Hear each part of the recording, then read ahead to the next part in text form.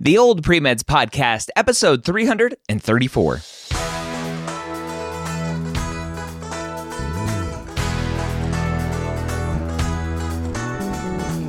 You're a non-traditional student entering the medical field on your terms. You may have had some hiccups along the way, but now you're ready to change course and go back and serve others as a physician.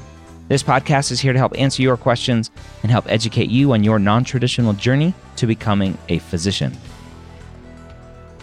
Welcome to the Old Pre-Meds Podcast. My name is Dr. Ryan Gray, your host here every week, where I take your non-traditional questions and answer them here on the podcast. If you have a question you want answered, go over to premedhangout.com and use the hashtag or the topic tag, whatever Facebook calls it these days, OPM Podcast, Old Pre-Meds. Use a combination of a couple hashtags. We'll find your question and answer it here on the podcast, or at least have an opportunity to answer it here on the podcast. Before we jump in, though, I want to talk about the MCAT Minute. As a non-traditional student, your time is valuable, potentially more valuable than traditional students, right? We all have 24 hours in a day, and traditional students oftentimes don't have family, don't have to work a full-time job to put food on the table, a roof over their head. Obviously, there are students doing all of that and doing amazing things as traditional students. As a non-traditional student, there's oftentimes a lot more responsibilities that you have, which means less time for other things. And so using Blueprint MCAT's free online schedule tool that you get for free over at blueprintmcat.com is an amazing resource to help you make sure that you are planning your time effectively. Go to blueprintmcat.com. You can use the tool to put in a kind of an estimated date that you want to take the MCAT, how many hours a week you have to study, days that you don't have available, and just figure out from that tool what your schedule is going to look like. And we know life happens. It's a simple drag and drop interface that you can use to rearrange things when life gets in the way. Because that's what happens. Life gets in the way. Mike Tyson's famous quote, "Everyone has a plan until they get punched in the face." You don't want to get punched in the face. Actually, you will get punched in the face, but have a plan. Use Blueprint MCAT Study Planner tool today. Go to blueprintmcat.com. So let's go ahead and jump into our students' question today. They said, just want to say, firstly, thanks for all your podcasts and resources that keep me motivated and help me stay awake on my commute. I'm glad I'm not putting you to sleep. There are other podcasts for that, including a great podcast by my friend Drew called Sleep With Me. It's an awesome podcast if you have insomnia. They continue here. My question is about trying to decide when to apply to medical school. In the context of life events, right now, I am an active duty military member with a 2-year-old and an 8-month-old. I want to apply to medical school in 6 to 7 years once my contract is up, although there is some uncertainty about that, and I might have the chance earlier. I'm doing a do-it-yourself postbac, so I need enough time to complete prereqs, which I am only able to do 1 to 2 at a time for the most part. If everything goes according to plan, my kids will be around 9 and 7 when I apply. Would this be a really tough age to go to medical school and still be able to be a present parent for them? Also, if I get in and go through residency, they'll be around 18 and 16 when I finally become an attending. That feels really late, and it's a long time where I won't be contributing as much financially. I'm not sure if this is a good plan or if I should try to move it earlier or later. Also, I have some recent shadowing. Would experiences like that no longer be relevant if I apply in 6 to 7 years? So this is a wonderful, amazing, non-traditional student who is very similar to a lot of non-trads out there, right? Having the military kind of handcuffs is a hard thing to battle because when Uncle Sam owns you, Uncle Sam owns you. And Uncle Sam will only let you go for some very specific reasons. So the first question potentially is, do you want to maybe serve in the military as a physician? The military may let you out of your current contract to go to medical school sooner. So that's one potential opportunity that you may have to speed up the process, but you would have to obviously still serve in the military. So let's go to some of these questions, right? Is going to medical school when your kids are 9 and 7, is that is that a good age? Well, 9 and 7 is actually a pretty great age because kids at that point are pretty self-sufficient, right? I have a 9-year-old right now. As I'm recording this, I have a 5-year-old. The 5-year-old still needs a lot of support. Our 9-year-old needs less support. And so a 9 and a 7-year-old are pretty good ages. And they are aware at that age that, hey, mommy's doing something, daddy's doing something. They're going to school. They're getting an education. They want to be a doctor. They understand what a doctor is at that age. They understand this profession that you are going into, and they probably will be your biggest supporters going through this process. And yes, it is a super long process. They're 9 and 7. You add 4 years of medical school, 3 years of residency, at least on top of that. That's 7 years, right? 9 plus 7, they're 16 and 14 at that point, maybe a little bit older, depending on all of the timing of things and residency that you choose and fellowship and all of that stuff.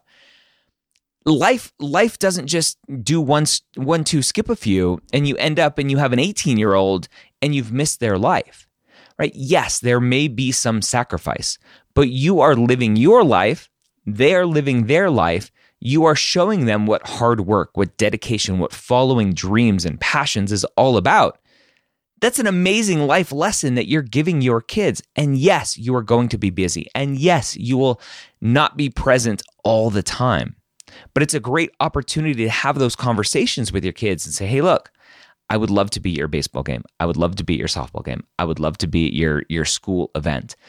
Daddy has to work. Daddy has to study. Mommy has to work. Mommy has to do this thing, right? Whatever that may be, you have that conversation. You let them know, I still love you. I wish I could be there, but I can't. That's life, right? And I think we often get into this mindset of black and white of like, I am either there 100% of the time or I'm a failure as a parent, right? I get into that mindset a lot as well. And I have a flexible job, right? Running a medical school headquarters and mapped and being my own boss and running a big company and all this stuff, right? I have some flexibility in my schedule, and yet there are still things that I can't do because of my schedule.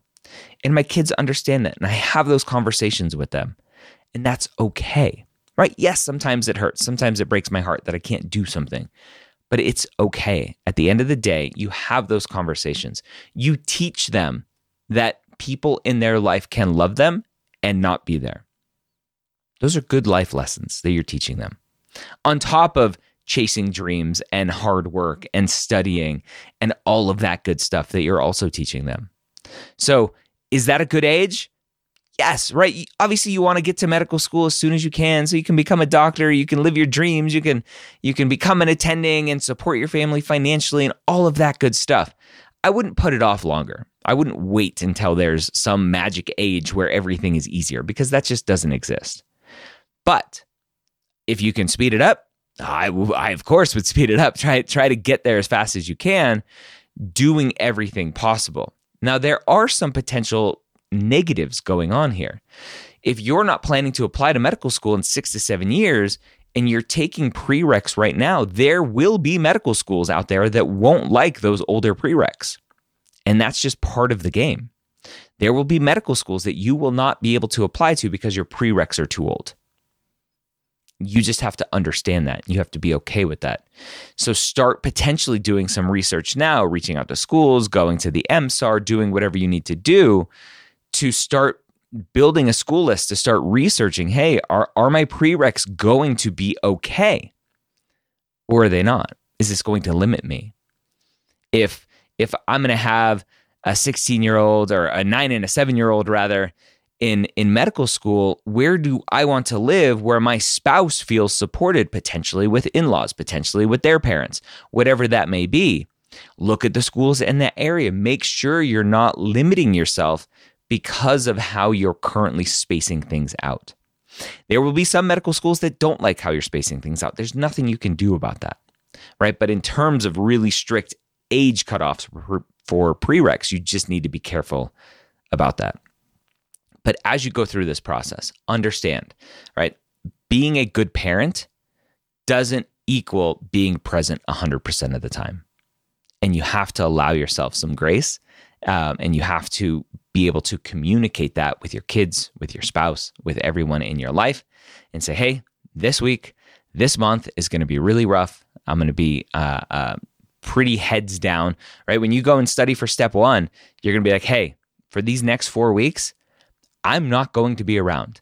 I'm going to FaceTime you at night to say goodnight.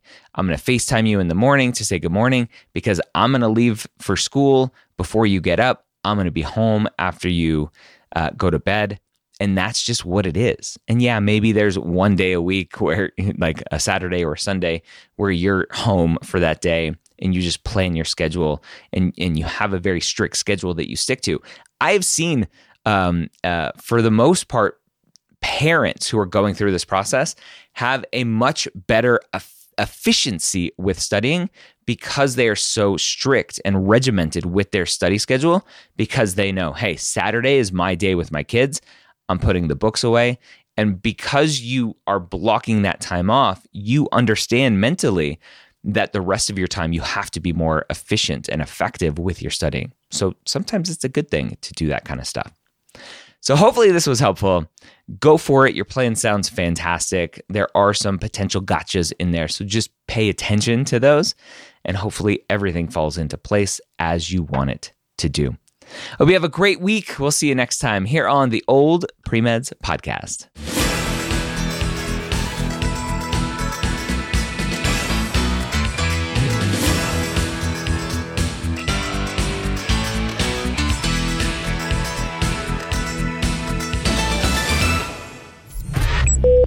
This is MedEd Media.